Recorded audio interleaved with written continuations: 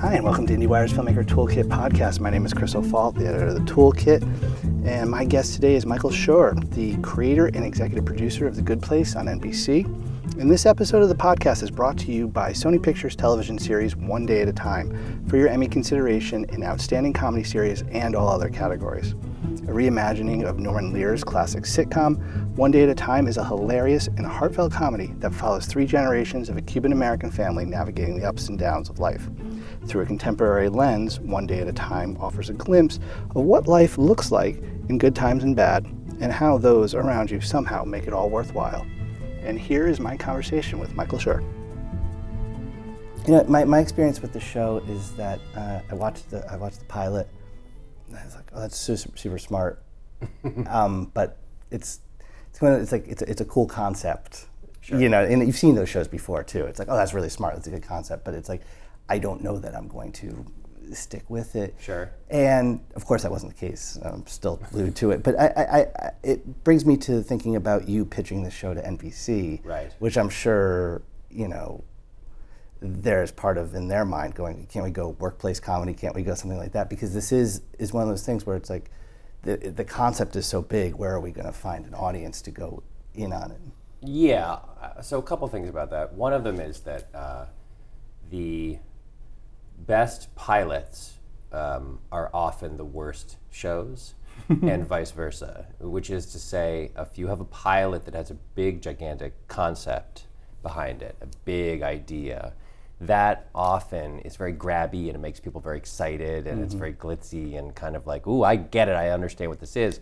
And then what happens is, well, it's like a movie. You made a movie in 30 minutes instead of a TV show, and that concept burns off after 6 episodes or so, and then you're just left, everyone's left just staring at each other thinking, what the hell happens now? So, and then the lowest concept pilots, if you think about Cheers or Friends or whatever, The Office, Parks and Rec, those kinds of things, they have, those pilots are usually not like beloved pilots because all they're doing is introducing you to a world and a bunch of people. And comedy isn't funny until you understand who the people are, and so as a result, the narrative becomes, for a lot of these shows, it started off really slow and then it got good. And it's like, well, that's the necessity is to start off slow because you have to just painstakingly kind of explain who everybody is and what they're doing there in this low stakes environment or low-fi environment. So when I had this idea, that was my biggest fear. My biggest fear was, is this a movie? And am I gonna make a kind of grabby pilot that's easily explained to people who haven't seen it and might make people like excited about tuning in, but that it's going to lead to a kind of bad show. And as a result, before I even committed to writing the pilot, I decided I needed to know the entire first season. If I felt like it was a legitimate ongoing concern, is how I thought of it. Like, is this an ongoing concern? Is this something that has legs? Then I would commit to it. So I sort of thought about the pilot, and then I also thought about the series and who the people were, and then I thought like, okay, when is Eleanor going to get caught? I guess the natural thing would be Eleanor gets caught at the end of the first season. I was like, no, you can't wait that long. People will get bored. So what if it's halfway through the year? And then I came up with the twist, and I was like, oh, maybe this isn't what you thought it was. It's something entirely different. And so when I had the whole season laid out, only then did I even commit to writing it or pitching it. And so by the time I pitched it to the network, what could have been a stumbling block for them and would have been a very reasonable and rational stumbling block it was sort of neutralized because I was able to say, basically, I know what you're thinking. Don't worry. Like, I know this is a giant premise that will burn off, but don't worry because here's how it's going to play out.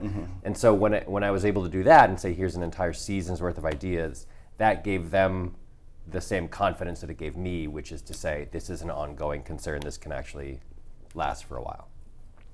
And along those, and I assume when you say, when you're breaking the story and figuring out the whole first season, and you're figuring out if it'll write, I assume part of that is how much that story is flowing out of you, how much you're... Yes, is it a vein that you've tapped that leads to a lot of ideas?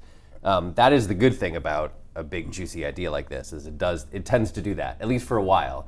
It's a little bit like, it's like There Will Be Blood, like we tapped like a gusher.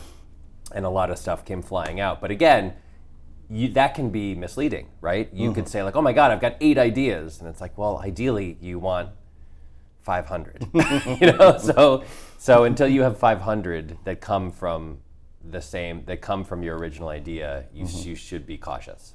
Off those lines, often you talk to screenwriters who do, on the sci-fi side or the world building side of things, they often say that it's not that they need to know the arc, but they need to know the rules of this world ahead of time. Sure. Now, obviously this world keeps evolving, and you're right, and you're across the street right now, evolving it into season 3. It's and there's been layers, but to what degree did you need to figure out, not the characters, not the arc, but like how this world worked, how the good place, the bad place. Yeah. You introduced something towards the end of 2.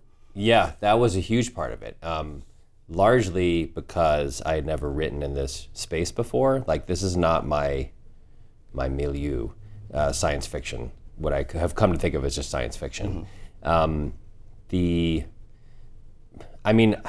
been an avid consumer of science fiction my whole life, I knew that rules are important, and I knew that the best pieces of science fiction, to my mind, are the ones where you feel like you're on solid ground, where the sands are not shifting constantly in terms of what's possible, what isn't possible.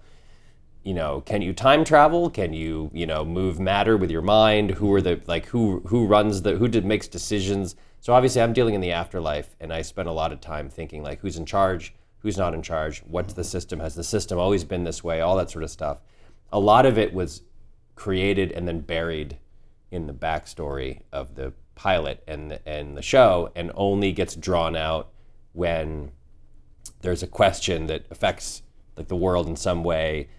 In the writer's room, we'll go back and say, okay, wait, how have we been operating, under which beliefs have we been operating in this realm? We've been operating under these beliefs, like this is what can happen, this is what can't happen. I remember reading Dune when I was a kid, and it blowing my mind, and you get to the end of the paperback of Dune that I read, and there's like 150-page appendix of just like the geological makeup of the planets involved. Like, here are the kinds of rocks and like shale and here are the kinds of plants that grow. And it was like, say what you want about science fiction, say what you want about Dune, that guy knew everything about his world. And so that's always stuck with me as being like what you need before you start writing a piece of science fiction.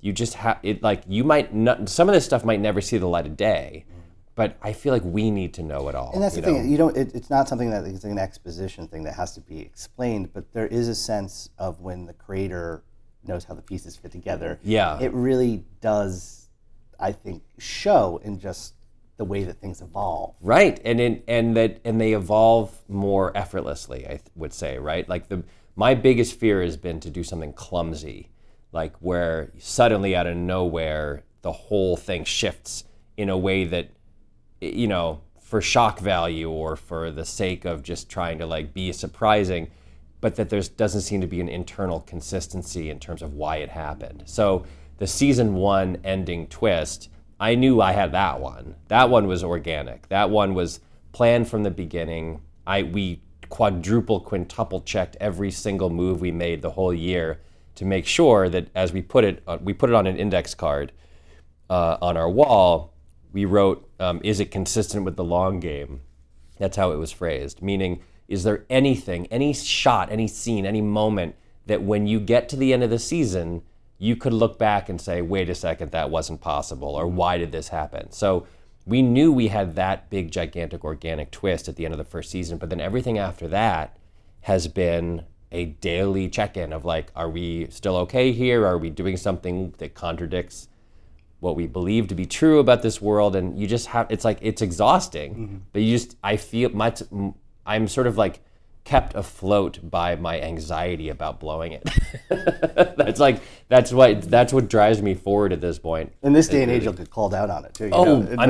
Forget it. Of course you will. And by the way, you should. Like, I think that, people, including me, occasionally complain about the amount of scrutiny that your writing is under, that the production is under. But I feel like isn't it better that people are held to high standards. Like, you always want to be held to high standards. And I feel like, it's like the stuff that was made fun of in Galaxy Quest of like, the kinds of questions of like, in this episode you said this, but in episode 3, 2, 4, this thing happened. How do you, what, like, that's people of the consumers of the work have always cared.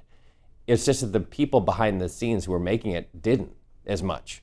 And so I think it's good. It's like now we're in an era where you have to care. It's because people can see everything and everything's available, and you ignore sort of internal consistency at your own peril, I think.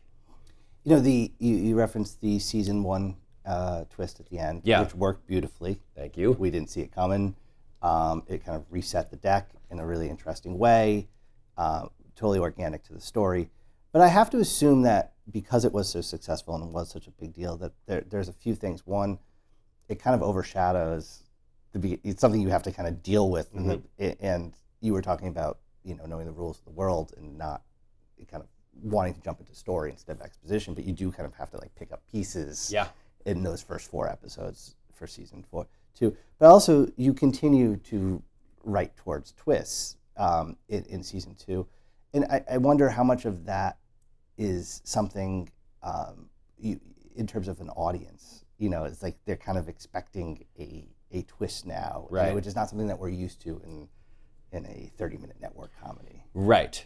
So to me, the cautionary tale here is M. Night Shyamalan, because The Sixth Sense came out and people rightly and justly said, this is an incredibly potent new voice in the cinema. And then Unbreakable came out and people were like, okay, not as like mind-blowing, but still very well done. And then like at Signs, it was like, you heard a lot of people say like, pretty good. I kind of guessed. I kind of guessed what was happening. And then every movie since then, it's been a game that we play in this country, which is watch the trailer and see if you can guess the twist. And I remember watching the trailer for The Village. I think I was at the office at the time. And we just all wrote down what we thought the twist was based on the 2-minute trailer. And someone, I can't remember who, got it like 70% right. It was like, I think this is like a Sturbridge Village, where I grew up in the Northeast, and there's like Sturbridge Village is like one of those, living. I grew up in New England too. Oh, there you go. I am familiar. So it's like one of those living 18th century villages or whatever. And it was like, I bet this is like a Sturbridge Village situation where they're actually like actors or something, which is pretty close, spoiler alert, to the truth behind The Village. So to me, that's the cautionary tale, is because I think that the reason that twist worked at the end of season 1 is because no one was looking for a twist. Right. In a half-hour network sitcom, no one was looking for it. And so it crept right up. I mean, I remember I was checking Twitter all day the day that it aired, and I was like, no, I don't see anybody. I don't see anybody guessing what's happening. And so what I said to the writers, and what we talked about a lot in season 2, was like, the goal here is not to beat it, right? The goal is not to like do something that's more mind-blowing than that. We are not gonna get to the end of season 2 and say, no, wait, actually it is The Good Place and Michael's the one who's blah, blah, blah. Like that, if you just keep doing that, first of all, people start to guess.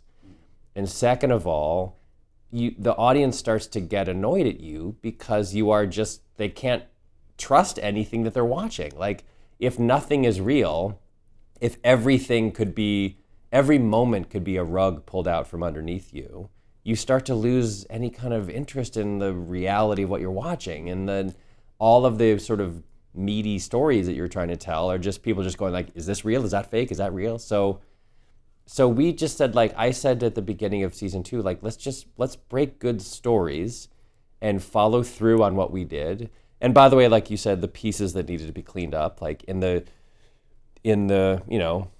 as befit the show, we were like, we're going to clean up those pieces really fast. We're not going to spend 8 episodes of them trying to like slowly maneuver their way until they get to the point where they guess it again. We're going to have them guess it right, like in the premiere, like in the season premiere. Eleanor is going to figure it out again because we want to move forward. We don't want this whole thing to be a gimmicky, gamey thing. So that's our operating principle. It's part of the DNA of the show that it has twists and turns and it has unexpected surprises, but the goal is not ever going to be to like be bigger and crazier than we were before, because I just don't think that leads to good storytelling. So what is step one? I mean, you're going through this right now with season 3, but we'll talk in terms of season 2, unless you want to tell us about season 3. But what is that step one when you walk into that writer's room? I mean, obviously you're someone that believes in structure and wants to break the whole season. Yeah. But in that sense of, and obviously you have strong characters and you're thinking about their story and their relationships. In season 2, their relationships really blossom and really kind of become the meat of that. Well, not that they weren't the meat in the first season, but what is that, when you're breaking that season, you're obviously not writing towards twists. What are, kind of like, what is step one? The tent poles kind of?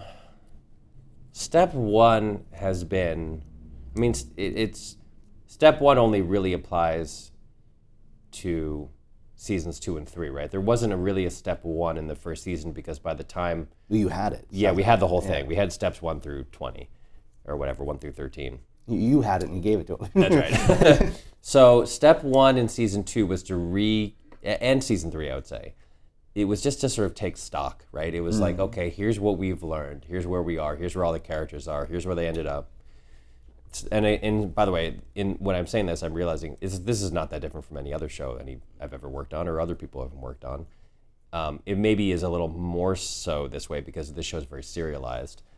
But it's really just, okay, where do we leave off? Where is everybody? What are they doing? What do they want? What are their goals? What do they think is true about the universe they live in? At the beginning of season 3, they've all been returned to Earth and they never died. They're in like a different timeline where they never died. So we had to go all the way back to some of the flashbacks that we saw in season 1 to remember, like, what was Chidi like the day he died? Oh, that's right, he was panicking because his friend had asked him to be best man at his wedding and he had totally fallen to pieces. And what was Tahani like? Well, she was miserable, and she was at a Rock and Roll Hall of Fame induction ceremony in Cleveland dressed as a waitress to infiltrate her own sister's induction ceremony because she was so furious of all the attention she was getting. Like, we had to go all the way back to those moments and say, like, all right, well, now these people aren't dying. So what happens to you when you are in this particular state of mind and don't die?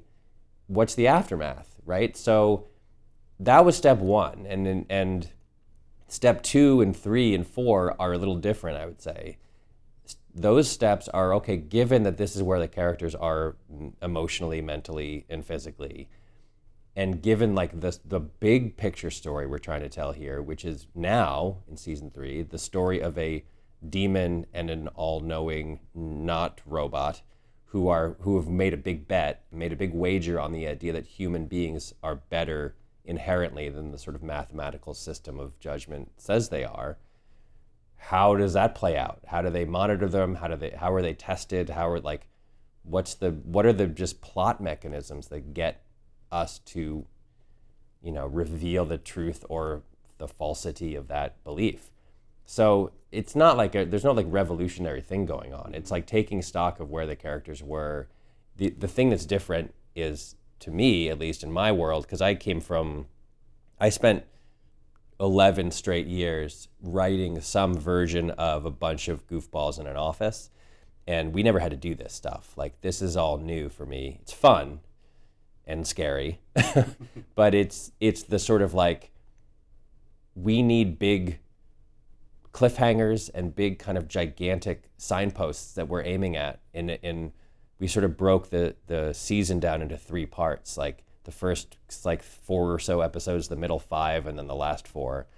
And we try to come up with big, giant, like flashing lights that can guide us through the murky waters. And to me, that's the most important step in the early going, is trying to just break down this season into chunks and to say, like, what are the big events that we're really aiming at? In season 2, it would have been, in season 1, it would have been things like Eleanor confessing, and then the bad place showing up, and then, the getting to Mindy St. Clair's house and stuff. Like, when you develop a kind of big moves like that, going to the bad place in season 2, then the season starts to take some shape, and then at that point, you can start writing. I imagine, and once again, I obviously don't know where you're going with season 3, but just seeing from 1 to 2, there's also an element of that which are your opening doors that you're going to have to deal, like you're making certain decisions that you're going to have to deal with in 3, right? I mean, that's not all the time, but I mean, in some cases, you're already kind of pre-writing a little bit, or pre-breaking a little bit of the previous season, right? That's true. Yes, absolutely. That's got to be stressful too. It is stressful. Well, I'll tell you what's interesting about it is so on The Office, Greg Daniels, who was basically taught me how to write television, he used to say a lot of things that were very smart, and one of them is that he thought that the difference between sort of good long-term storytelling on TV and bad long-term storytelling on TV boils down to sort of what he called institutional memory.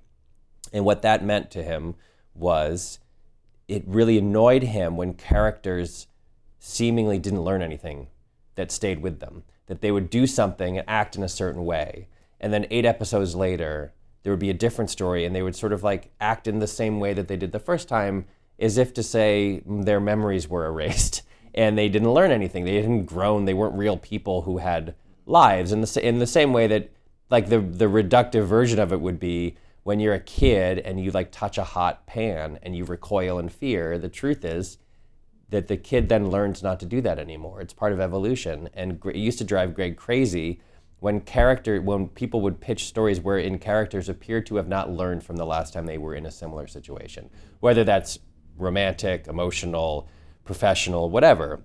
He felt like memory should be institutional for each character, and it should be additive. And you better have a really good reason for making a character forget a lesson that he or she learned. And in The Good Place, that idea is taken to a sort of an extreme, because not only are the characters emotionally trying to learn things and we want them to like progress as people. In fact, the whole point of the show is how people grow and change, right? But then also there's a weird variable here, which is their memories are constantly being erased. So that's interesting. And then on top of that, there's this sort of science fiction or genre space that we're working in, which involves like rules needing to be consistent and the world needing to be consistent. So you literally can't change certain things. If you say that Janet does or does not have a certain ability in such and such a situation, that's just the situation. Now you can't then 5 episodes later suddenly have her out of nowhere travel through time, because if you did that, then the audience goes back 5 episodes in their collective memory and says, well, wait a second, if she can travel through time, why didn't she travel through time 5 episodes ago when they really needed her to travel through time, right? So that is like, it's sort of like an extreme sports version of this lesson I learned writing for Greg, which is the rules, not only do the rules need to stay the same, but everyone's memory needs to be additive as you go along. And the memory of like the world and the universe that you're in needs to be additive, and everything needs to stay consistent and progress in one direction. And if you don't do that, you're gonna write a bad show. The device that you're kind of off that, the device that you're left with in particular for the first half of season 2, but I guess maybe kind of going through the whole season, is that element of their memories being erased, but it's not Groundhog Day, because it's kind of the inverse of a Groundhog Day, because they don't remember anything. Yeah, because he remembers everything and the people don't. So right. But I guess that idea of the audience having a sense of repetition and being kind of like in the flow of information ahead of the characters. Yeah. And then there is that repetitive element. Was that something in terms of conceiving and in writing, did that become something that was liberating or confining? It can be both, right? I think it was almost more confining, because that fear that you just named was our number one fear. Our number one fear was the audience is waiting for the characters to catch up to where the audience are. That's a bad place to be. You do not want to be in that place for very long. Dramatic irony does not work in comedy. So when we had the idea for the Groundhog Day episode towards the end of season 1, we were sort of talking about what could happen in season 2, and that was an obvious idea, right? Is like that the reboot fails, and then you do an episode where it's just over and over again, right? And it was like, okay, that's fun. And I can imagine exactly how that will be fun, especially when put into the hands of Megan Amram, who wrote the episode, who is obsessed with like wordplay and puns and kind of things like that. So you have just shot after shot of like all the different pun names for the restaurants and whatever. That's an obvious engine for goofiness and good times. But it was like, you can't, Groundhog Day could sustain that idea in part because it was a closed-ended movie, and in part because, like you said, it's the inverse where Bill Murray remembers everything and none of the people do. That's a big difference, right? So I said, okay, we're going to do this, but the entire Groundhog Day part is going to be one act, basically. It's going to be 8 minutes, and we're going to have as much fun as we can in about 8 minutes, and then we got to move on, and this episode has to be about something else. And I think the actual kind of best thing about that episode, which I think maybe is my favorite one we did last year, is that after 8 minutes of goofiness and craziness and fun, we throw that premise in the garbage, and they realize they're in the bad place, and they go on the run, and they go to Mindy's house, and they meet Mindy, and she's so annoyed because they've been there 15 times already, and then she sees the video of her and Chidi, Eleanor does, lying in bed saying, "I love you," which is a whole other can of worms, and there's this whole other thing that happens. Like there's a whole massive chunk of emotional stuff that comes out of that. And I feel like that was the best decision we made as a team, was to say, we're not going to indulge too long in the fun Groundhog Day silliness. We're going to do it, and then we're going to, in classic like 1930s showbiz fashion, we're going to leave them wanting more, and we're going to get out, and we're going to go do something else. There is one thing, though, that you do kind of throughout the season that is that in that sense of it allows you omission. It allows you to skip things and the audience knows where it is, which allows you to kind of get to something quicker. It allows you to get this motion quicker or get to a story rather than having to do the setup. We kind of get, We trained the audience a little bit. Yeah. I mean, are you talking about specifically in that episode or in the season? The whole season. Yeah, I think that, that's what happens with any show, I think, is like the shows have their own rhythms and they have their own sort of storytelling devices. And in this case, like, the audience learns the visual language of the show pretty quickly, and it learns the sort of like the rhythms of the show pretty quickly. And in our show now, you're right, we have the ability to kind of jump through time, to skip to the meat of things in a way that is both a sort of like stylistically and also sort of, I don't know what you would call it, like humor-wise appropriate for the show. And we can do that either by having some magical being snap his or her fingers and then just cut right to what we want to cut to, or we can just kind of do it editorially, and people are used to that style and they kind of get what we're going for. It's a good weapon. It does eliminate a lot of like people walking along and slowly filling each other in on various setup-y things that we need to fill them in on. We have an article up on the site about your work with consultants. Much to my surprise, you weren't a philosophy major. But that sense, which is to the show's credit, that this isn't. I think it's to our consultants' credit. Well, but the idea, you can get consultants, but that idea that one feels like these things aren't just dialogue or throwing. That There's some kind of playing upon it. That element of it, is that something where, because, the human condition and what the hell we're all doing here is just an endless question that a lot of people have tackled from a lot of different angles. Is that something where not only is that right for the show, but it's also something where working with consultants and learning about different philosophers and so, is that open doors? Does that open possibilities? Or are you more just trying to make sure you're representing? No, it's the former. The show was pitched as a show about what it means to be a good person, and my initial thought, because it was set in the afterlife, was that I needed to read a lot about world religion, which I knew very little about. So I did that. I learned a lot of stuff about various religions' conceptions of the afterlife, and it was all very interesting. And then when I was reading about like Zoroastrianism or something, I suddenly, like in a panic, was like, oh, this is completely wrong. I have completely done the wrong thing here, because the point of the show, I didn't pitch this as a show as what it means to be a good religious soul or a good like member of a specific church. I pitched it as what it means to be a good person, and a good person should be absent any kind of ideology. In theory, it's like an abstract concept of just good and bad, right? So I was like, oh, I don't need to read about religion. I need to read about philosophy, another subject I knew very little about. So I started over. This whole thing seems like an excuse. Like, I have all those courses that I didn't take when I was 20. Oh, and, yeah. And then it's like, but I wish I did. I wish I had time to go back to do I'm philosophy telling you, and world man, religion. I feel like this is what this show has made me feel more than anything is that I should quit my job and go back to college. Like when our consultants are 19 and 20-year-olds. Totally is.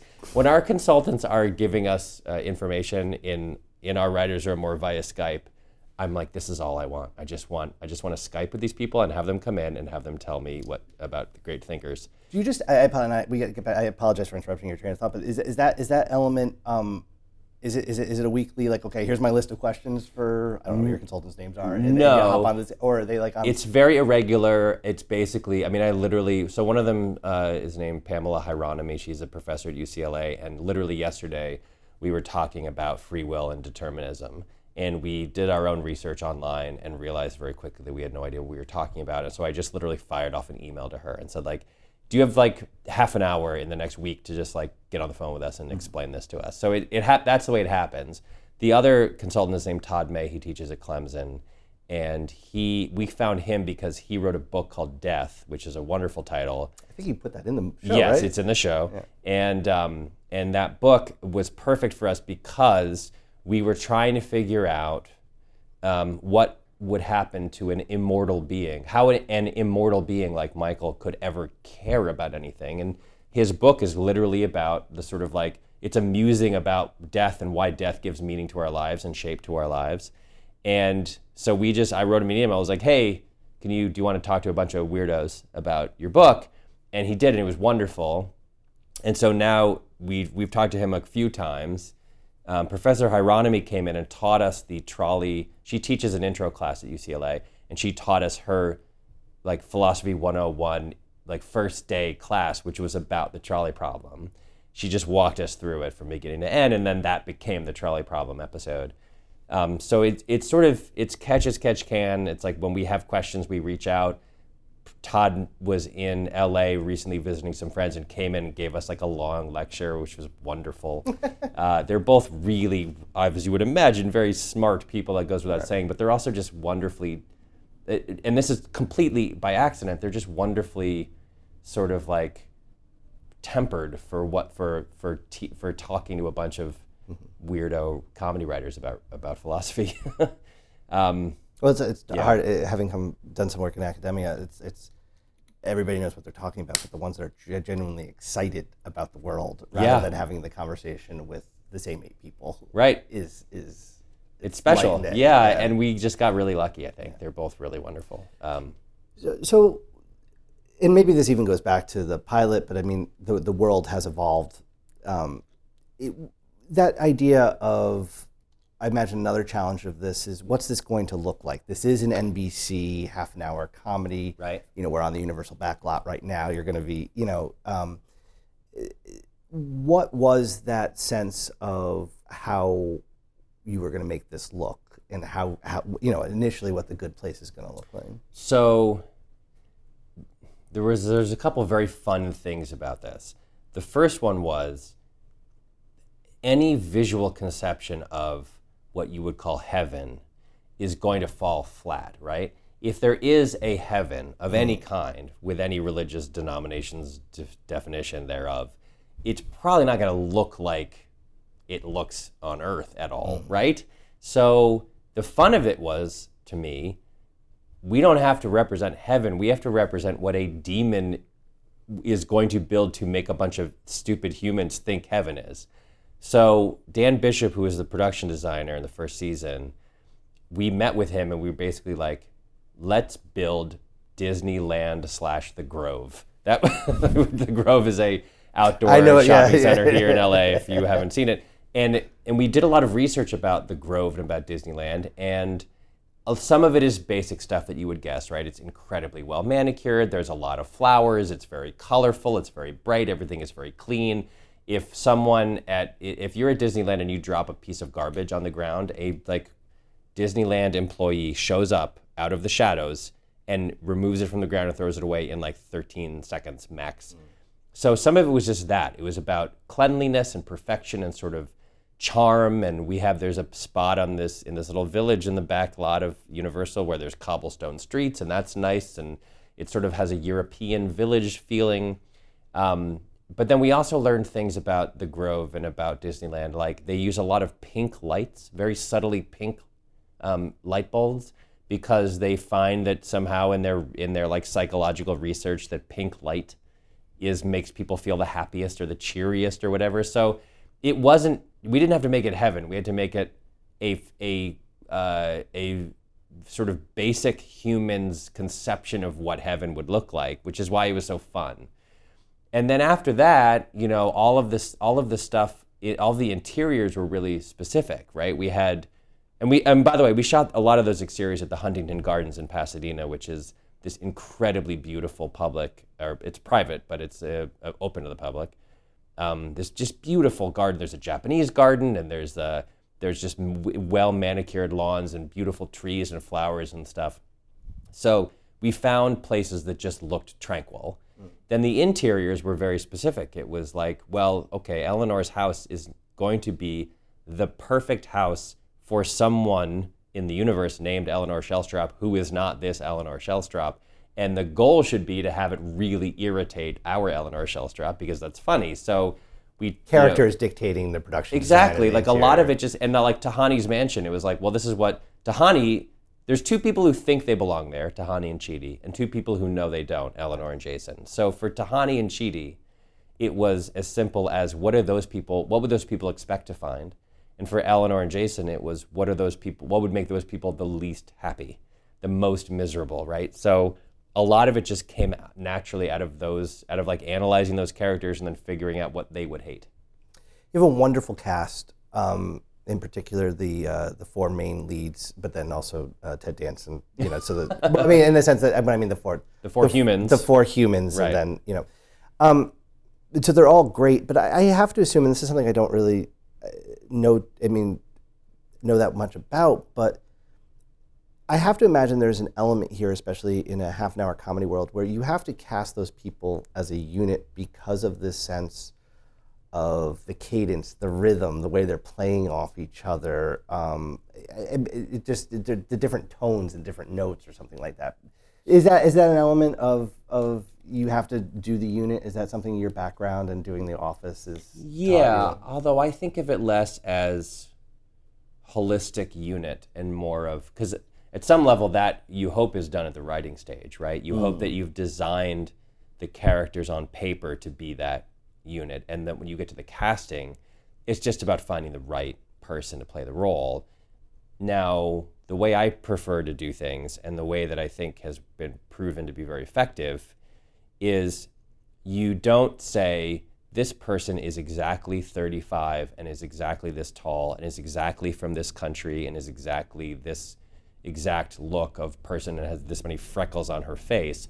What I've said, like when we designed, I designed the character of Tahani to be Eleanor's nemesis, right? And so I knew Eleanor was Kristen, and so Kristen is like 5'1" or 2" or something, and has blonde hair, and in the world of the show is from Arizona, and she had a complex, a very specific complex, which boils down to, you think you're better than me, which is to say she's extremely riled up by people who are haughty or superior or anything like that. She gets her back up when she feels like she's being condescended to. So who's her nemesis? Well, her nemesis, as we designed it, was a 6-foot-tall South Asian woman who had the demeanor and bearing of like Grace Kelly and an Oxford British accent, because if you are a person who feels like you're being condescended to all the time, then your nemesis is definitely going to have an Oxford British accent. and is beautiful and regal and elegant and wealthy and has a gigantic house when you have a tiny one, right? So that was the design of the character. And Allison Jones and Ben Harris, her number two in charge of that company, who are the best at what they do of anyone, Allison Jones is wonderful, is yes. wonderful. So what I said to her was, look, this is the design of Tahani. The design of Tahani is Indian or Pakistani by birth, educated and raised in England, effortlessly graceful and elegant, Grace Kelly, perfect accent, beautiful and regal, and has is well-bred and went to all the best schools and has like parents who were sophisticated art dealers or something. Now, does this person exist on Earth? And does a person who's like 28 and fits that description, or 30 and fits that description, exist? I don't know. So what I said to her was, if you find this person, and this person is from South Korea, or is from, Tanzania, or is from Copenhagen or something, that's fine. I don't particularly care. What matters more is her physical appearance and her demeanor and her ability to be funny. And I don't particularly care what ethnicity she is. Now, amazingly, because Allison and Ben are the best at what they do, they went and found Jamil, who had never acted before, but was magically perfect for the role. But I think having that flexibility, for Manny Jacinto, it was a similar situation. It was, this guy is going to appear to be a monk who doesn't talk and is going to be revealed to be a dirtbag from Jacksonville, Florida. So what mattered to me was that he appears to be a monk, frankly, and that he is really funny being a dirtbag. So that could mean East Asian, that could mean South Asian, that could mean Latino, that could mean pretty much anything, as long as you buy him as a monk and he's funny when he's a dirtbag. And so building in a little bit of flexibility in terms of who you're looking for, instead of magically trying to find exactly the person who fits exactly the description, helps. And then you hire people like Allison and Ben, and they magically find you the right people anyway. That's my recipe for success. Congratulations. Season 2 was wonderful. Thank you. You're on season 3 now, I assume, back in the fall? Back in the fall. We don't know exactly when, but yes, back in the fall. All right. Well, thank you for your time. Thank you.